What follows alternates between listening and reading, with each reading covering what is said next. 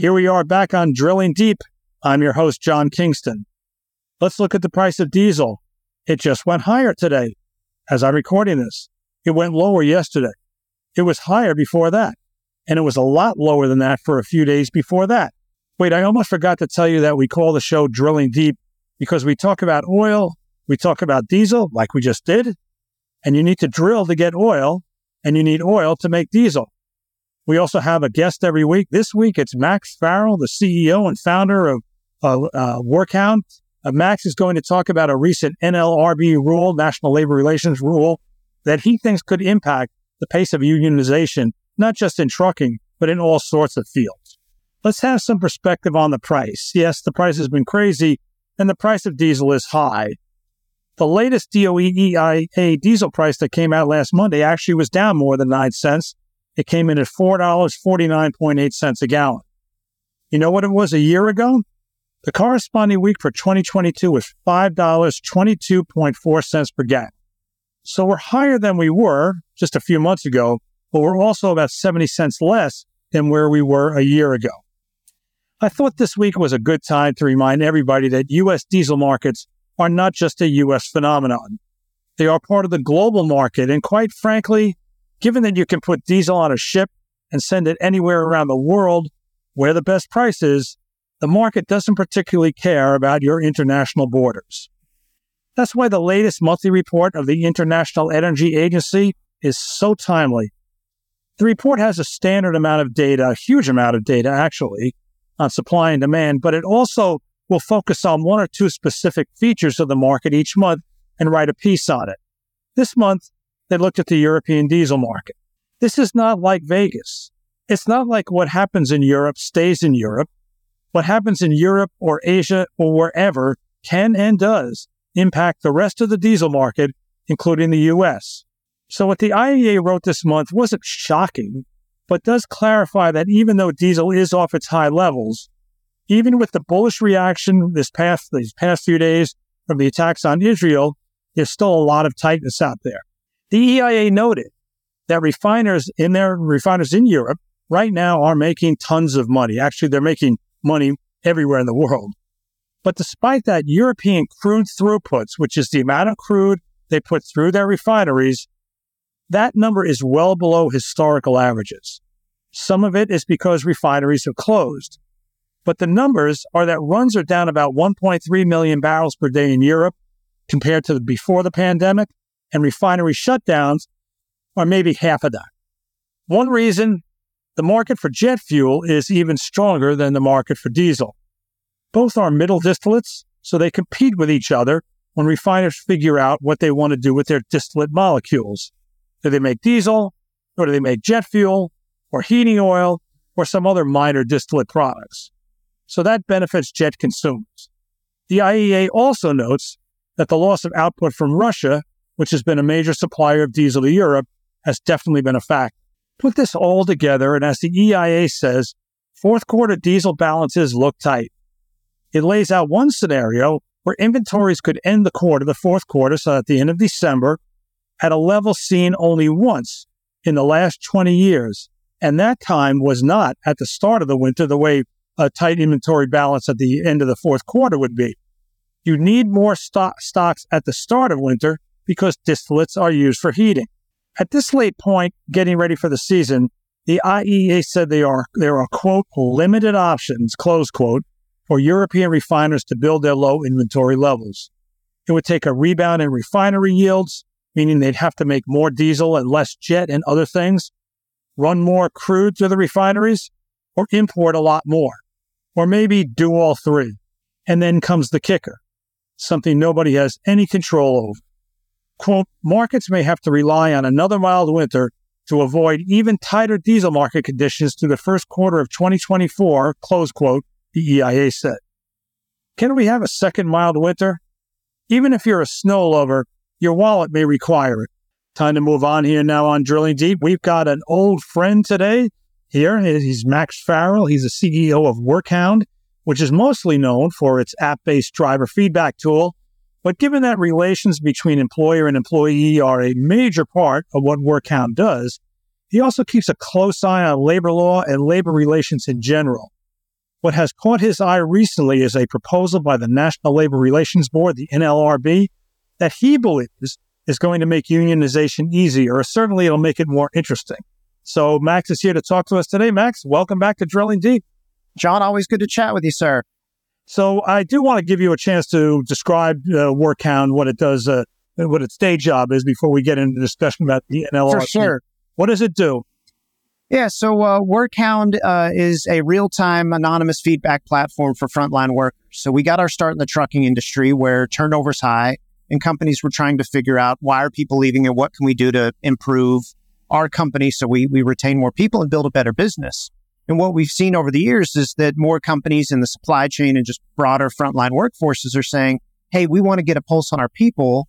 Sometimes it's not necessarily just to improve retention. Sometimes it's just to say, how do we improve our blind spots? How do we maintain a direct working relationship with our people and use people data alongside machine data or financial data to make business decisions? And so as Workhound has evolved over the years, we've really invested heavily in operational intelligence. So companies are able to see how is one location performing to another, where are the heartburn issues inside a business, and then give them the tools to do something about it and communicate so they do build a better workplace. All right. So now as a result of that, you really, I'm sure, keep a very close eye on labor law, labor regulations, et cetera. When I got the note from you that the NLRB proposed rules are kind of a big deal, I thought, well, I hadn't never heard from you on that issue. But then I thought, of course, that makes a lot of sense that Max has to keep his eye there. What is the NLRB proposal? Yeah. So, first off, our goal is to give a voice to workers. And the majority of companies out there are non-union and prefer a direct labor relationship. But we work with both organizations that have a union presence and don't. At the end of the day, our goal is to understand what does it take to give workers a voice so companies are making the best decisions possible to build a great business. In regards to the NLRB, there's a ruling that came out where starting in late December of this year, the timeline for union elections will significantly reduce. And so in the past, a union would, if people inside an organization would say, hey, we want to bring a union in here, they would have to go petition to do a vote. There would be essentially a debate on both sides for both the company to avoid the union and for the union to be in place, and then a vote would happen. Whereas now the new rule makes it a lot easier. So if there's interest in a union inside an organization or a division of one, the people or the union can say, hey, we have enough votes to certify this union. And then it's the onus is on the company to say, whoa, we actually want to do a vote. So, the company can't just do nothing and wait and have a union vote or certification drag out over months or years. Now it can happen much quicker as a result of this update from the NLRB. Now, is this rule in place or is this a proposed rule? As far as I know, this is happening on December 26th, that this change is happening. It's interesting you say that because I wrote the story recently about the unit at ECM, which is owned by Werner, a small New Jersey division that decided to unionize with the commercial and food workers, not the Teamsters. And I seem to recall that the timeline on them was pretty tight. It sounds to me like this rule would make tight timelines could become the standard. I mean, when I look at the timeline of what I'd heard it went on at ECM, I was thinking that is really quick. Yeah, it's I think even then there was for any sort of event like that, there is time for the company to go and send their leadership to have a conversation with the people there. But the challenge is that the wheels are already in motion, and so it's tough. But yeah, it'll be a lot easier for unions going forward to be able to say, hey, we've got the votes. Do you want to challenge this? And all of a sudden, a company that was flat-footed and not even expecting it is playing from behind to make that case. Werner CEO Derek Leathers actually went to New Jersey to lobby for a no vote, and he was apparently a little bit successful because the vote, I think, was something like 11-8. That kind of shows you how small the unit was. But it was important enough in the management halls of Werner Enterprises that the CEO visited New Jersey. I thought that was highly significant. Well, certainly, because once you have one division inside an organization, as a company, you have to develop an associate relation strategy. And so there are other larger carriers out there that do have leaders with an associate relations role that do have some union presence, maybe in a metro area like Chicago, that where they just that has to be a part of their business strategy, and that's their reality. And so it's certainly understandable why a CEO would want to go to a location to make their case, because now that will be a part of their business strategy going forward. There's been so much talk about a revival of unionization. And quite frankly, when I've seen numbers on the percent of the size of the workforce that's unionized, it doesn't seem to be rising much at all. And if it is rising, it tends to be in the public sector, not the private sector. In some ways, this is, but then on the other hand, you've got certainly more strike action. The number of days lost to strikes in 2023 is going to be the highest in a long time. That's very prominent ones, the UAW, the Mack truck strike that just started this week. In a non-truck stuff, you've got the big one in Kaiser Permanente out in California in the healthcare field. What is your view on the revival of unionization? Is it true? Is it real, or is it hype? Well, I think the core thing is that there is a rise in how do workers have a voice inside the workplace? Because what winds up happening is that in moments like this, if workers don't feel heard or valued, they have two choices. They can either fight or leave. And, if the work is plentiful out there, then, leaving's the easy answer. Turnover's high in a lot of industries where, that tends to be the case. It's easier to just walk away and go find a job elsewhere. But when you do have people inside companies that maybe they like the organization, or they like the work, or the work is niche enough, then they're going to fight. And that's where companies have to be prepared to say, what are we doing so that it doesn't get to the boiling point where they feel like they have to fight or leave? So I would say across the country, yes, labor support is high because, it's power to the people. That's an easy thing to get behind. But to your point, as far as the data, the number of unions, the percentage of union employment hasn't gone up significantly. And part of that's that it's tricky to do. 27 states have right to work where you can't force union dues. And so any sort of union activity in the majority of states is going to be piecemeal, because let's say a location in Chattanooga, Tennessee, says, hey, we want to set up a union here. Well, 100% of those people don't have to join. So already it waters down the impact and effectiveness of that group. So it's tricky because of the piecemeal work across the board. The unionization move that really struck me the hardest recently was at XPO in Hialeah outside of Miami, where XPO signed its first union contract, about a year and a half ago, with a unit in Hialeah. And then then the workers, like a year and a half later, voted to decertify. This was just a stunning turnaround that fast. XPO had resisted signing the contract. They finally did. And here suddenly the workers throw out the union. I don't know if you're familiar with this at all, but when you see something like that, what are your thoughts? Well, it's that you can always make a new decision.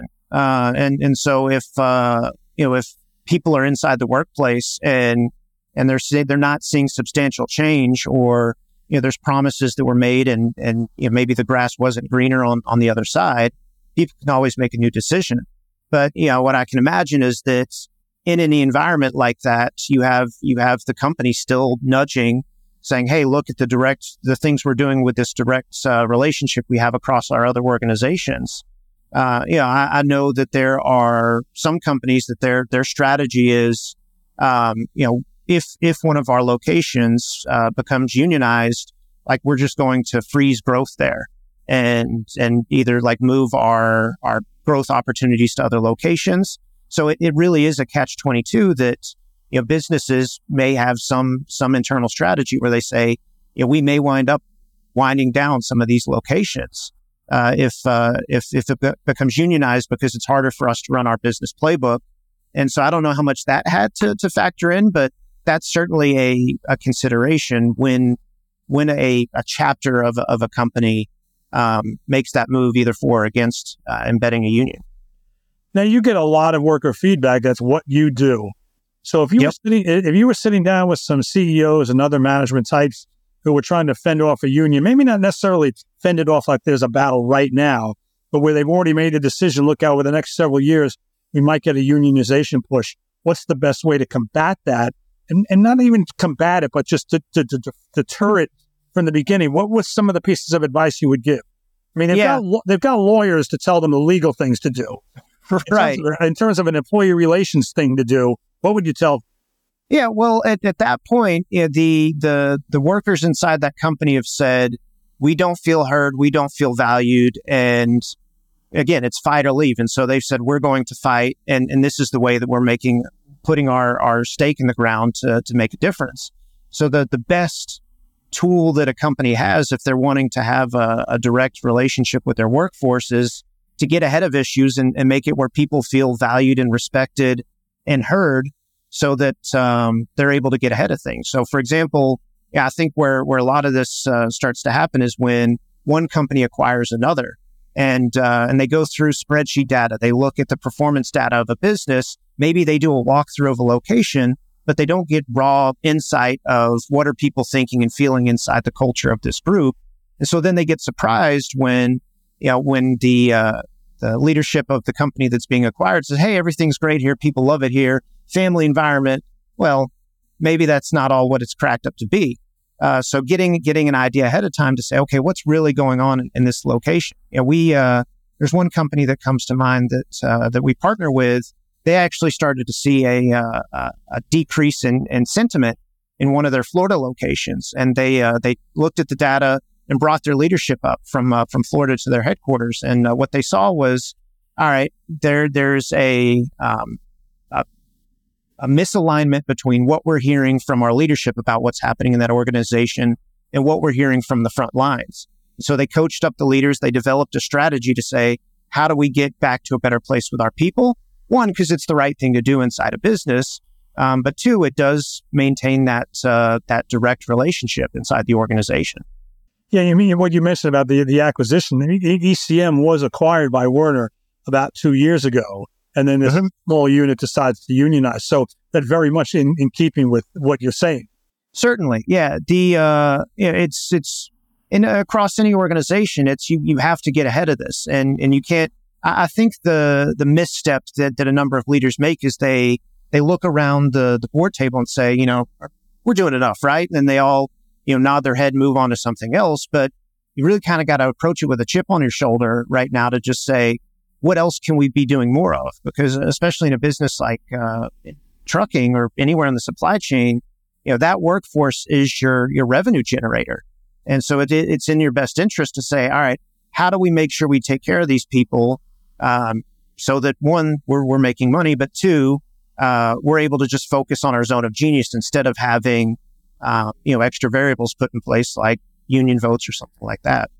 Yeah, I'm guessing pay is always an issue, but you just can't stay in business today if you're not paying your people a market rate or competitive with the other, with what else is out there as options. So maybe I'm being naive here to think that will kind of take care of the pay issue. So I'd imagine that a lot of the feedback that you get that might also end up being a force for ultimate unionization has nothing to do with pay and has everything to do with all sorts of other stuff. Well, pay is certainly mentioned, but folks often think pay is an amount issue. And yes, we all want more money, but often the issues with pay are people not understanding their pay or feeling like it's incorrect. And those are where the frustrations exist. And so once that happens, then somebody feels like, the company's cheating them. And really the thing that I'm seeing companies do based on the pay data is say, how do we make our pay more predictable and easier to understand? Because in an industry like trucking, they have the most complicated pay structure in all of North America out of industry out there. So, instead of just saying, let's mask it with more money and make the pay structure more complicated, just make it simple, easy to understand and predictable, and good things will happen. What were some of the things that you would recommend to make it simpler? I mean, I hear that a lot, that trucking pay is really complicated. And somebody can look at their check, of course, not a check anymore, but, their statement, and really have no idea how it got there. So what would be some of your key recommendations? Yeah, so one of the things that continues to grow in popularity right now is some level of guaranteed pay. To say, if you show up to work and do these things, then we're going to take care of you, and anything else is a bonus. Because what's most frustrating about the role of a truck driver, if they're paid cents per mile, is that the entire burden of the supply chain is on their shoulders and they really can't do anything about it. So, if they're stuck in traffic or there's construction or bad weather or a shipper takes forever, that affects their payday. And so if they're able to know, I'm going to be taken care of, at least to know I'm going to meet my family's minimum needs, that provides some psychological safety there.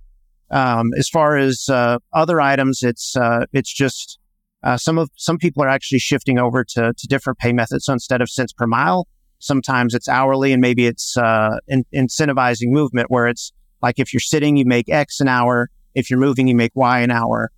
So companies are certainly trying to get creative in figuring out how do we take care of our people, but also know that we're running a business. Are you seeing that a lot? I mean, this has always been talked about as a way to go, and supposedly there's a trend toward it. I mean, are you hearing just sporadic instances of it, or is there really a measurable move away from just compensation on driving per mile? Yeah, it's still on the fringes, but especially when trucking is cyclical. Right now is a down moment in the cycle. The cycle will come back, and I imagine those conversations will spark up again once the cycle is back in full boom mode. Right. So are there companies out there that, I won't ask you to mention them by name. Yeah. If you heard that there was a unionization drive at company X, based on your feedback, you would think to yourself, yeah, I can get that. I get that because I've seen the feedback in that company, and it's all not uniformly negative, but overwhelmingly negative. And it's not surprising that there be a unionization drive there, given that. Certainly you can comb through and make sense of it that, there was just misalignment. I'd say if companies have a mechanism to capture feedback, usually they're ahead of that, and that doesn't become an issue, assuming they're rolling up their sleeves and doing something with the data. Now, there are some companies out there that they have leadership that buries their head in the sand and treats feedback as an insult instead of a gift. So those, you may still have that even if the feedback's coming to them. But certainly, you'll get a heads up on why is the satisfaction score in this location happening, or we're getting a lot of equipment complaints or facility complaints in this location. What are we doing to address this? Because at the core, people just want to be respected, feel like they have a voice and be listened to, and see the change happen from that stuff. We can't change everything, but even if a company just acknowledges, hey, we hear you and here's what we're looking into, that can be really worthwhile. Let's go back to the original question, this NLRB plan that will kick in, sounds like, at the end of the year. Do you think it'll be a significant boost to unionization in the logistics industry or unionization in general? I don't know. If I had my crystal ball, I think it will force more conversations than it has historically.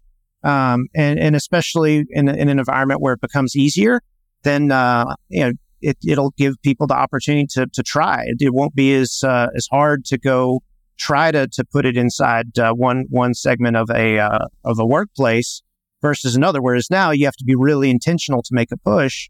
In the future, it'll be a lot easier to just try. So, I could see it where you do start to see more union votes, whether they are successful or not. That's unknown. But I do think that'll be something that companies are going to have to be conscious of now, that needs to be part of their strategy. What are we doing to connect with our workforce so that we are taking care of people, giving them a voice in a way that they're content and good with where things are. Max, we want to thank you for joining us today on Drilling Deep. Max Farrell, the CEO of Workhound. Hey, thanks so much, John. Appreciate it. I'm sure we'll have you back. So you have been watching Drilling Deep. We are part of the FreightCast family of podcasts from FreightWaves. You can find us on all the leading platforms. If you see our smiling faces right now, that means you're watching it on YouTube, but you can also find us elsewhere. I've been your host, John Kingston, and please join us again.